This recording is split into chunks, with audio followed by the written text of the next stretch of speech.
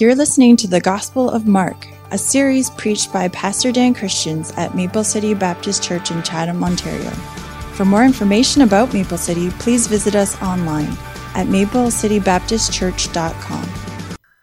Father, Lord, we thank you for allowing us to sing such wonderful songs tonight that exalt the person of Christ and his birth and then what he came to do, come to the earth and to die for sinners. We're on a hell-bound race, hopeless and lost without your help. You sent your Son to die and to pay for the sins that we had committed. So, Lord, we thank you and we praise you. And, Lord, I pray that you help us to come to your word tonight, expecting the Spirit of God to work in our hearts, understanding that your word is alive, that it's powerful, and that it can change us. And, Lord, as we think about the glory of our Savior, Lord, I pray that we would be enamored by it once again, that we would see the beauty of Christ and desire to know him more and more. We thank you, Lord, and we love you. We pray in Jesus' name. Amen. I wonder if you have ever experienced something that was indescribable, something that was so incredible, something that overwhelmed you. It was so majestic, so beautiful, so perfect, so something about it was just so amazing. And then you had all these feelings that went along with it. And as you experienced that, you just had this great desire to share it with other people. But then when you go to tell others about it, what happens? They don't get it, right? It's really difficult. When I think about those things, I think about a few times in my life where it was just, the feeling was so cool. I remember the feeling of winning our OMHA championships as a kid, playing hockey. It was just a really neat thing because we'd worked all year. We thought this might be the chance. And then we had all these rivals that we had to beat. And finally we won in the last game by a goal. It was just so exciting. And that feeling was pretty cool. I also remember what it was like when I first got to go see the Rocky Mountains. You got to get to the top of the mountain, and then you walk along a ridge. Has anybody ever done a ridge walk before? It's unreal. You're between two mountains, and there's a ridge that connects them, and you're just walking on top of this ridge with indescribable beauty in every direction. It's a cool feeling. You feel very little, but you feel the glory of God's beautiful creation all around you. I remember what it was like having Tara give birth to children. That was pretty cool. You know, the feeling of this is a live baby. It's ours. But it's really hard to help others understand that. A lot of times you think you had to be there. If you were there, you would get it.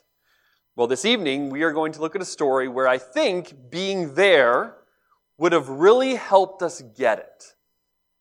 How is it possible to describe to other people what it's like seeing the glorified Christ? I think that's a stretch. I think it's difficult for us. I don't think we have language to do that. Yet, Mark tries to help us see what it was like. And so, what we need to do is do our best to hopefully pay attention and understand what the Word of God is teaching us. Why did Mark include this story? I think that there are two things happening in this story. And the first one is, we find an unveiling of Christ. Can you imagine what it would be like, and some of you this would be hard because you're women, but can you imagine what it would be like getting married to the most beautiful woman in the world? But you've never seen her. And so you're walking, and you're up at the front, and she's walking down the aisle, and she's got her veil on, and you're kind of just seeing glimpses of the beauty that's behind the veil, but you're excited to see the whole thing, right? To see her unveiled. And so that moment when the veil comes off and you see the beauty shining radiantly is incredible. And I wonder here if for the disciples that they had seen Jesus, right? They knew Jesus, but they knew the man Jesus. And they saw glimpses of his divinity. They saw glimpses of his glory. But here, for Peter and James and John, his glory was revealed. And they saw it in a way they'd never seen it before. And so I think it's an unveiling. I think it's also a previewing. That what we're seeing here is just this tiny preview of what's to come. Because when we think of Jesus being born in the manger. We think of the story of his humility and of his humanity, and growing up and suffering and being crucified and having other people hurt him, getting tired, getting sick. That's the gospel story. But if we're not careful, we miss the glory of Christ, the full divinity of Christ. That he is not just the baby, though he is that. He's the approachable, humble baby. He's not just the suffering servant, though we have to keep that in our minds. We have to think about Christ in the manger and at the cross, but don't miss that he's also the king, the sovereign king who's glorified. And so for a moment, they get the preview, right? And I think there's a lot of helpfulness for the believer if we can keep those three things in mind, that he's approachable, he came as a baby, he came to save us, that he suffered and died as a substitute for us, and that he is the King of Kings and Lord of Lords. So keep those things in our mind as we go. The unveiling and the previewing. Here is Mark's account of the transfiguration of Christ. If you remember in Mark chapter 8, Jesus is relaying to his disciples what his identity is. And so Peter gets it. He is Jesus Christ, the Messiah, the Son of the living God. But he's also revealing to them what his mission is, that he's going to go and suffer and die and then rise again from the grave. And they understand now, at least in an intellectual way, his identity. But they still have not grasped his mission. And I think then, at the end of Mark 8, we found Jesus describing the identity and mission of his disciples. Who are the followers of Jesus? What must you be? What must you look like if you are a follower of Christ? Well, first you have a desire. You desire to come after him. And then you're willing to deny yourself, to surrender your will to God's will, to give him first place in your life. And then you take up your cross. Right? You're willing to suffer for the mission that you're called to. You're willing to sacrifice of yourself and follow him. And that means follow him in his example of suffering. Follow him in his mission. So that's what a disciple looks like. That's the identity and mission of a disciple. I think in verse 1 of chapter 9, he's continuing on what the motivation is to be a disciple. So he's already given us some motivation, right? He's already said that there's nothing as valuable as your soul, and if you will seek to save your life, if you seek possessions and joy, you will end up dead. But if you're willing to give your life for the sake of Christ and the gospel, then you'll be saved. You'll save it. And there's nothing as valuable as your soul. Additionally, if you are ashamed of Jesus in this life, he will be ashamed of you. That's a terrifying thought. But I think chapter 1 and verse 9, he continues this, and I think probably verse 1 belongs in chapter 8. Verse 1 says, "And he said unto him, Verily I say unto you, that there be some of them that stand here, which shall not taste death, till they have seen the kingdom of God come with power." So the kingdom of God is coming with power. And his statement here is that there's some people standing here that will not die before they see that. This is a verse that has been discussed by theologians ad nauseum. Right? You can speak for ever about what it means that the kingdom of God is coming with power. What it means exactly that some of them wouldn't die first. I don't want to spend a ton of time here because I don't really know how I'm going to get through it all yet. But just quickly, there are a few ideas, some ideas that the kingdom of God coming with power is Pentecost, that that's when it came with power. Some believe that it's the whole church, the whole first church age, and the spread of the gospel, that's the kingdom of God coming with power. Some say it's the destruction of the temple in AD 70. Most believe that the kingdom of God coming with power is the following few verses. It's the next event in the gospel. It's the transfiguration of Jesus Christ. And so, in verse 2, we find that story recorded. And after 6 days, Jesus took with him Peter and James and John and led them up into a high mountain apart by themselves. And he was transfigured before them, and his raiment became shining, exceeding as snow, as no fuller on earth can white them. So Jesus brings his 3 leaders Peter, James, and John up to a high mountain. This is most likely Mount Hermon. It's located near Caesarea Philippi, and it's the highest mountain in that region, standing at over just 9,000 feet above sea level. Why do I tell you that? Well, I want you to know how smart I am. It's not really. I just looked that up. I think it's easy for us to forget that these events happened in real places. Right? That this was a real mountain, that they actually had to make this hike, that the disciples might have had some questions along the way, like, why do we have to go up this high mountain to pray? Like, can't we pray where we are right here? Or, how come the other guys don't have to come? Right?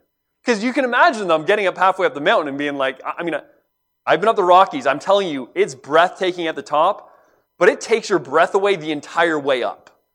Right? It's hard. There's so many times I just wanted to die out there. We took Michelle and Travis hiking one time, and she literally asked Travis if they could camp and create a hut in the middle of the mountains because she couldn't go any further. And then Justin gave her an energy pill. That was really a muscle relaxant, but it helped. It was a good day. And so these guys they're going up the mountain. They finally get to the top, and they begin to pray. And as Jesus is praying, we find this in the book of Luke. As he's praying, he is suddenly transfigured before their eyes. And these guys are trying to describe for us what that looks like. And so Mark says his raiment, his clothing became shining. It's exceedingly white, like snow, like whiter than any fuller could ever whiten it. And a fuller is like a launderer. And so you can see him kind of grasping for words.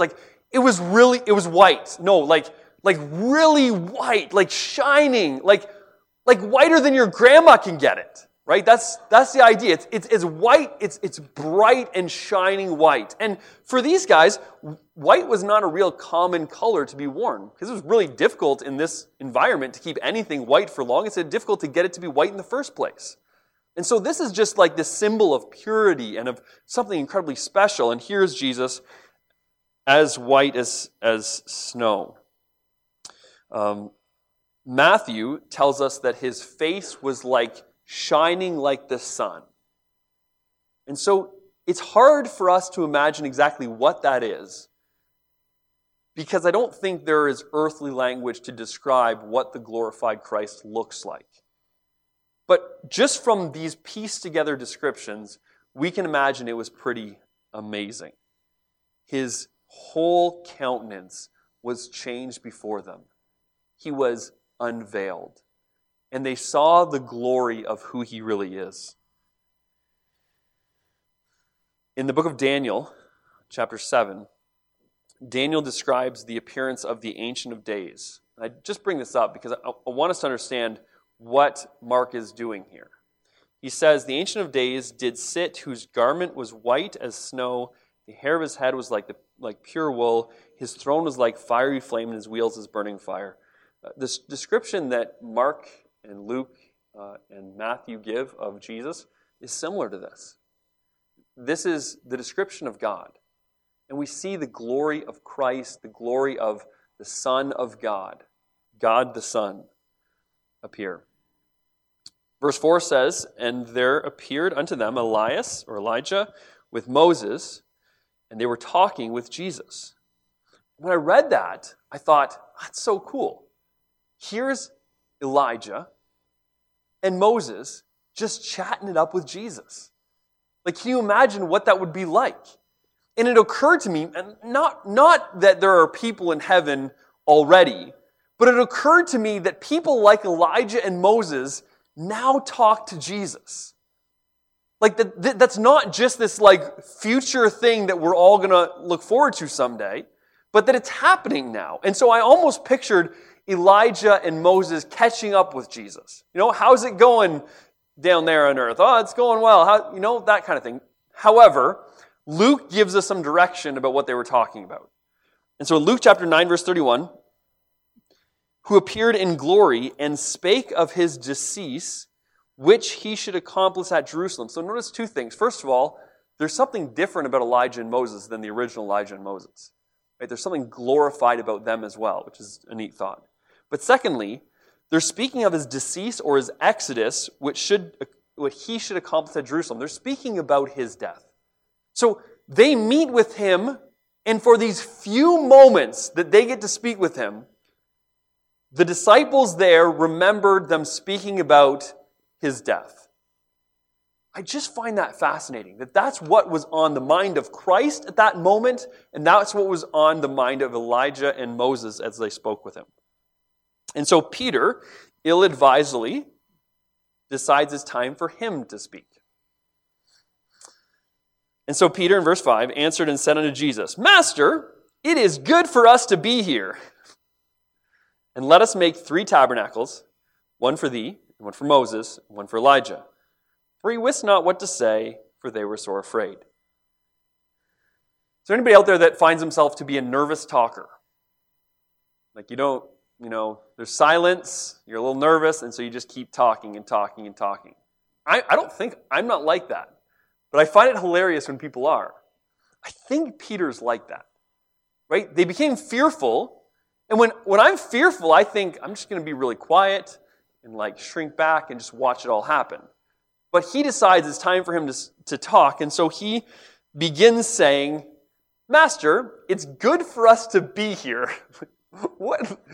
Yeah, sure. So Jesus doesn't respond to that. I wonder if James and John looked at him that's what you started with? It's good for us to be here. And then he says, and he asks a question. He says, do you think it's a good idea for us to build 3 altars? Because we have the glorified Jesus and the glorified Moses and Elijah here. And the 3 of you are amazing. The 3 of you are men of God. Do you think we should build an altar, a tabernacle, to sacrifice to the 3 of you? This question is not answered directly. Okay? Because Jesus kind of decided just to ignore Peter altogether. He didn't answer either of his statements. But I think in verse 7, God answers the question. And there was a cloud that overshadowed them, and a voice came out of the cloud saying, This is my beloved Son. Hear him. So the question is, should we have 3 altars? And the God the Father comes down and says, this one's my Son, and you need to hear him. And if there aren't 7 more helpful words in our Christian walk than any other words possible, I wonder if it would be, this is my Son, hear him. If we did that, we'd be doing really well in our Christian life, wouldn't we? If we would just listen to what Christ taught us, if we listened to the incarnate Word of God, we would do much better than I'm sure we do. Verse number 8. Suddenly, when they looked round about, they saw no man anymore, save Jesus, only with themselves. And as they came down from the mountain, he charged them that they should tell no man what things they had seen till the Son of Man were risen from the dead. And they kept that saying within themselves, questioning one with another what the rising of the dead should mean. So Jesus instructs them. It all ends as quickly as it started. And then Jesus says, I don't want you to tell anybody about this, not until I've risen again from the dead. And I'm sure the disciples are wondering why can't we tell everybody? But they're stuck on this one thing. What does it mean that he's going to rise from the dead?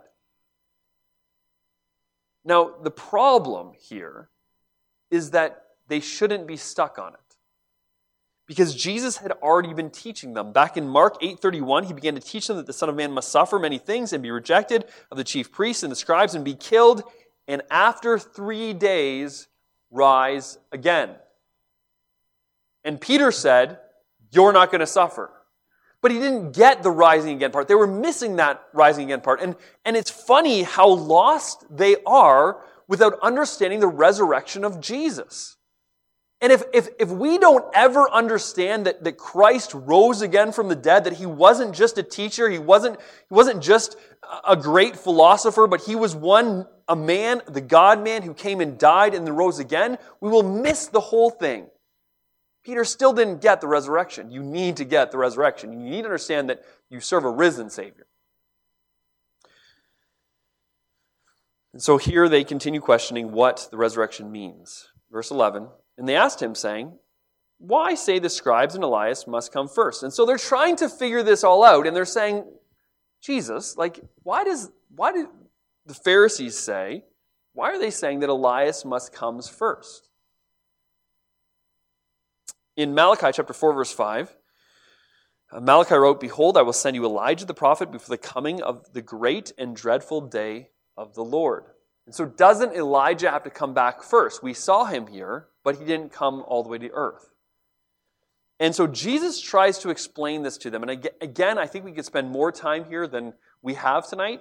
But verse 12, Jesus answered, and he answered and told them, Elias verily came first and restored all things. And how it was written of the Son of Man that he must suffer many things and be set at naught. So the answer is, Elijah did come first. And this has got to be really confusing to them. Because what do you mean Elijah came first? I didn't see him. When did he come? And he restored all things. What's the restoration of all things? And I think what is being talked about here, what Jesus is referencing, is that John the Baptist, who we'll see in a moment, is Elijah. John the Baptist came and he set Israel. He gave Israel what they needed to be set right again. So he was kind of the last prophet and the one who prepared the way of the Lord, who came to show Israel the right way. That was the restoring all things. And how it is written that the Son of Man, so now he begins speaking about himself again, that he must suffer many things and be set at naught. But I say unto you that Elias is indeed come, and they have done to him whatsoever they listed, whatever they wanted to do, they did, as is written of him. John came. Okay? And in Matthew chapter 11, verses 11 to 14, Jesus makes it very clear that this Elijah coming was John the Baptist that came. That was the promise to Zechariah that his son would come and he would be the Elijah that would come. But what I think is interesting about this whole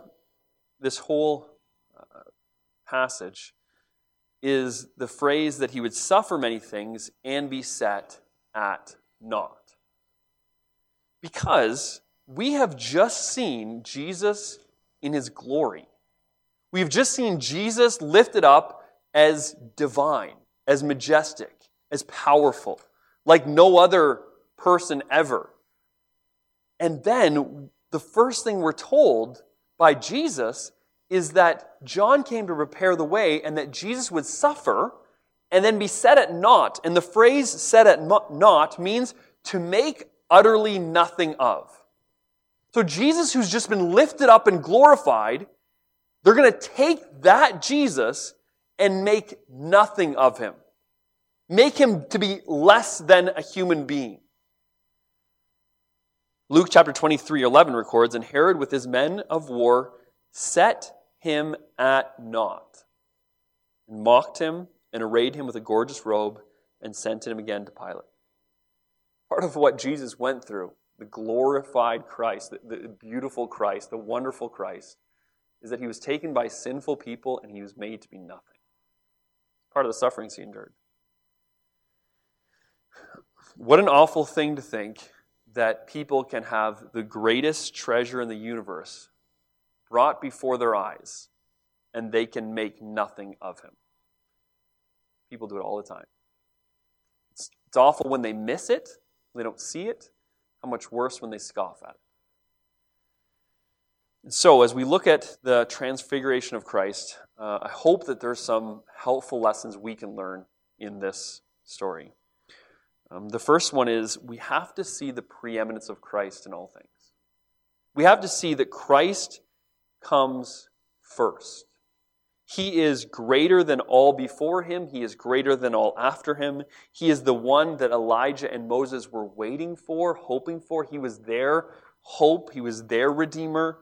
Right? They are nothing in comparison to him.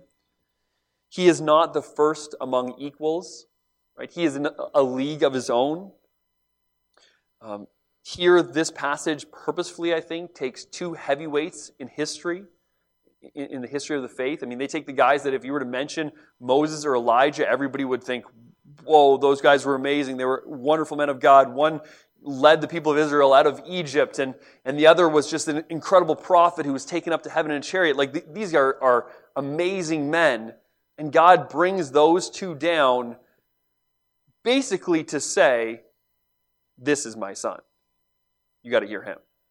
These guys aren't, I mean, this was the picture of the law in Moses pointing to Jesus, the picture of the prophets in Elijah pointing to Jesus, but they're all pointing to Jesus. He is my son, right? So he is not the first among equals. He is so much greater than they are. It is not that Jesus is any of what the people reported Jesus to be when he asked them about his identity. Remember when Jesus said, "Who do they say that I am?"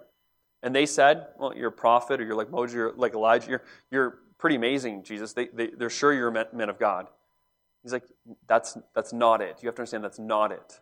That he always comes first. He is the unique Son of God. He is fully God and fully man. And I think it is good for us, especially now at Christmas time, to remember that. Fully God, fully man, glorified and humble. His position and his authority is wrapped up in who he is. And because he is the Son of God, we hear him. So we must keep Christ preeminent in all things. The second, and this is something that I think is a true statement. You have to bear with me for a second because I don't think this text itself teaches it. Okay? Hopefully that makes sense in a second. Maybe after I do this, you'll be like, don't ever do that again. Okay? We'll see. But this is what I think. I think personal experiences with Jesus are best. I think they're necessary. Okay? And so this is my thinking behind that. Try and follow. Jesus is teaching his disciples that lesson 1, who he is, lesson 2, why he's come. They finally get intellectually lesson 1, right? You're the Christ, the Son of the living God. Now he's trying to teach them lesson 2, and they're really stumbling at that because they don't want him to suffer and die. They don't understand the resurrection. And so they have an intellectual understanding of something, but they don't fully get it yet. And you know that there's a chasm of difference between having an intellectual understanding of something and actually experiencing that thing, feeling that thing. And so I think in this text, part of what Jesus is doing is he's allowing Peter and James and John to feel who he is. He is the Christ, the Son of the living God. Not just that I've kind of put the pieces together in the Old Testament and you're doing some of the things that we saw that the Messiah would do, but now I see it. I feel it. I see the bright light. I'll never forget what your face looked like. I can't describe it, but it was amazing. And so they feel that lesson. Now can you imagine going down the mountain, waiting until Jesus died and rose again, and then trying to tell that story to your peers? How difficult it would be. So Peter, this is what I picture Peter trying to tell this story. Okay, so Jesus told us that we had to go up to this mountain and pray, and I was kind of like, all the way up there, that's really far. But we went, and we got up there finally, and then Jesus started praying, and as he's praying, like crazy things start happening. All of a sudden, he was completely different. I mean, he was still Jesus, but he was like a different version of Jesus. Like, he was amazing. And they're like, well, what do you mean? He's like, okay, so his clothes were shining. They were really white, like so white. Okay. And his face was like on fire, not like fire, but like the sun. Like, it was just so bright. And so trying to describe to them what Jesus looked like, but struggling so much to do it. And so he says, well then, okay, so then Moses and Elijah appeared there. And they said, well, what were they doing? Like, well, they were there and they were just having a conversation with Jesus. So they say, okay, well, what did you guys do? Like, well, I told them that it was good we were here. He said, what? Yeah. Okay, so what did Jesus say? He didn't respond. And then I asked a question. Should we build 3 altars, one for each of you? Oh, okay. Yeah, so what did Jesus say? Nothing. Nothing again. And so Peter goes, guys, it's really scary, right? I was scared. I didn't know what to say. And so, but then God spoke. What did God say? He said, this is my beloved Son, hear him. Do you notice that that's the only part of the whole thing that's really clear, that really makes full sense, that we can really grasp onto? That's what Peter remembers vividly. This is my beloved Son, hear him. And I think Peter told that story often enough and got laughed at often enough that he knew better than to include it in one of his epistles. Right? He wrote a couple letters, didn't include that. But I think he might have made mention of it. In 2 Peter chapter 1, verse 6, he says, for we have not followed cunningly devised fables when we made known unto you the power and the coming of our Lord Jesus Christ, but were eyewitnesses of his majesty. Now, granted, that could be speaking about his resurrection. He was majestic in his resurrection. But I kind of wonder if maybe he's just thinking back to that day on Mount Hermon. John learned from Peter's foibles too. John 1:14, the Word was made flesh and dwelt among us, and we beheld his glory. The glory as of the only begotten of the Father, full of grace and truth. Right? And Jesus was glorious. He was full of glory while he walked the earth. But there was that moment where they saw the glory as of the Father in him. But Peter and James and John did tell this story. They told the story to Matthew. So Matthew wrote it down in Matthew 17. Luke heard about the story, and he wrote it down in Luke 9. And then Peter, companion of Mark, a mentor of Mark, wrote his version, Peter's version, down in Mark chapter 9. And I believe that this event helped shape Peter, James, and John into the men of God that they became. Right? And now we have the privilege of hearing from them and benefiting from it. But we must be careful not to only know Jesus by the descriptions of others. Okay? Now, you have to be careful here, right? Because you can go so far the other way where it's like you're trying to have conversations of Jesus and you're making up answers. And that's problematic, right? If you're just like sitting there and be like, Jesus, what do you like to eat for breakfast? And then you're actually getting answers. That's probably not legitimate. You've got to be really careful because Jesus speaks through his word. But what I'm saying is, I think we have to have times where we meet God in his word. Where we meet God in prayer, where his word speaks not just in an intellectual way, but where we feel it. Okay? The Apostle Paul felt it as he was describing in 1 Timothy how great it is that God saved a sinner like him, and then all of a sudden he breaks into doxology, he breaks into praise. Why did that happen? It didn't seem like he planned to just all of a sudden, I'm going to forget this thought and then move on to the glory of God.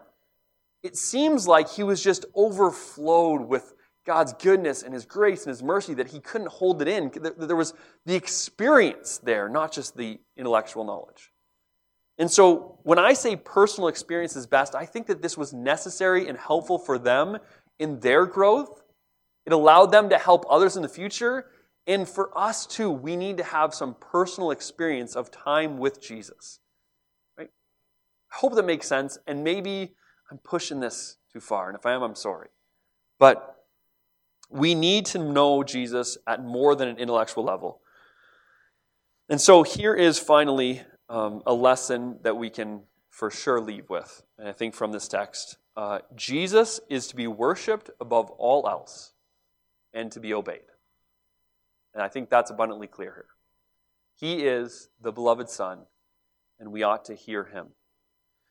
The disciples want to build an altar to each man. And as much as that sounds crazy to us, you got Jesus and then you got 2 other guys. I know they're important guys, but obviously Jesus. I think it happens sometimes that we begin to exalt men, the positions that they don't belong.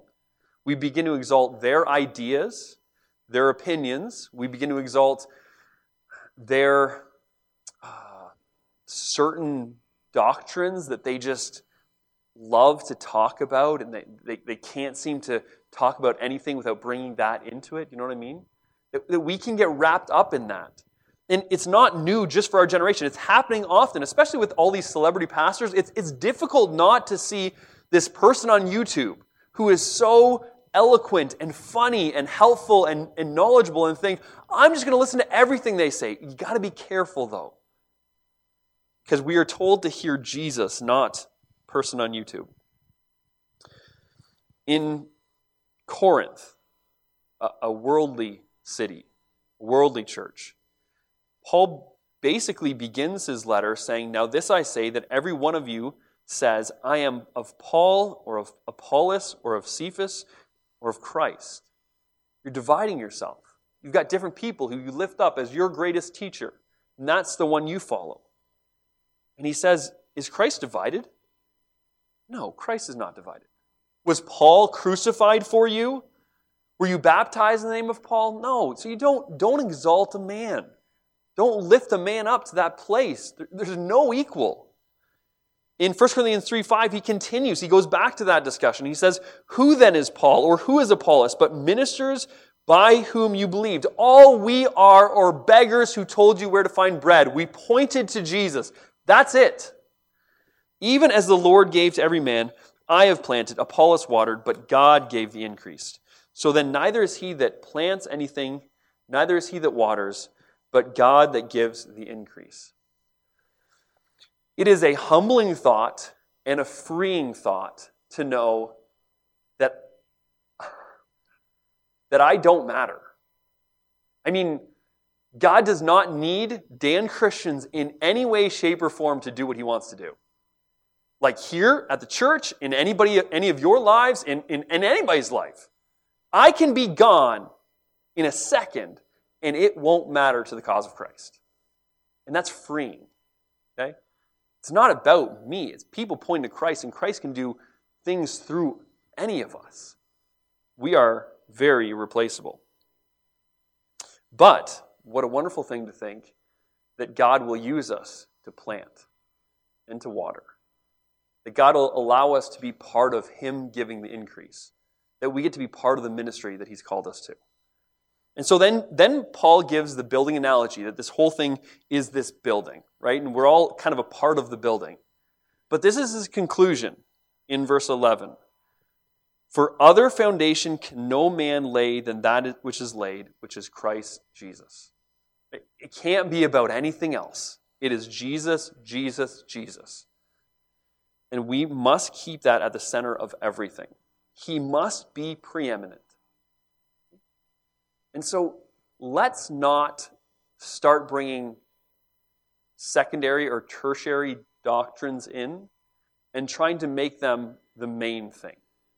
I'm not saying that they're not important, but it's got to be Jesus. That has to be the focus. That's got to be where our attention always is. This is about Jesus. It must be. And you notice that in this story, all the disciples did was look. They were present, they looked to Jesus, and He did the transforming. He was transformed before them, and I think in a lot of ways, He was transforming them. And they were just looking at Him. And it's cool how often the Bible tells us to look, just to behold Jesus. In 1 John 3:2, John writes, Beloved, now are we the sons of God, and it doth not yet appear what we shall be, but we know that when He shall appear, we shall be like Him, for we shall see Him as He is. There'll be a day coming when we see Him as He is, and we'll be like Him. But the process here on earth until that day is constantly looking to Him and trying to be more like Him. And as we look to the author and the finisher of our faith, we begin to become like Him. There's an author that wrote, Look up into His lovely face, and as you behold Him, He will transform you into His likeness. And so maybe what we need is a better view of Jesus. We need more time with Him. We need more focus on Him. We need to look more often on purpose to who He is and what He's done. I think there are some lessons that can only be learned by looking to Him in the Word, trusting His character, and obeying His commands. I want to close with a quote by Alexander Maclaren. He's a Scottish theologian. Ian will appreciate Alexander. He loves him. And he said, "Remember that vision on the Mount of Transfiguration, and let it be ours. Even in the glare of earthly joys and brightness, lift up our eyes like those wandering three, and see no man anymore save Jesus only." What a helpful thing it would be in the midst of this busy season and these earthly joys and brightness, just to stop and look up to Jesus and consider His person, His identity, His mission, and allow looking to Him to change us. Let's pray. Father, Lord, I thank You for this amazing opportunity that You gave to Peter and James and John. I thank You that they experienced something so incredible, something we can barely imagine, and that we are able now to learn from it and read about it. And God, I pray that You would help us to have a walk with You. Help us to have personal experience of the goodness of our God. Lord, I pray that we would keep Jesus first place in everything we do, first place in the way we think about You, and in the way we think about the church, and in what we focus our attention on, and we spend our treasure on. Lord, I pray that we would be seeking Your kingdom, the person of Christ. Lord, help us be unified in that endeavor. Lord, I thank You for this church, and I thank You for the love that's here and for what You're doing. We just pray that You'd continue to work. I pray that we would continue to point people to Jesus, and that the Spirit of God would draw men and women to Him. We would see saved and becoming more like Jesus every day. Thank You, Lord, and we love You. We pray in Jesus' name. Amen.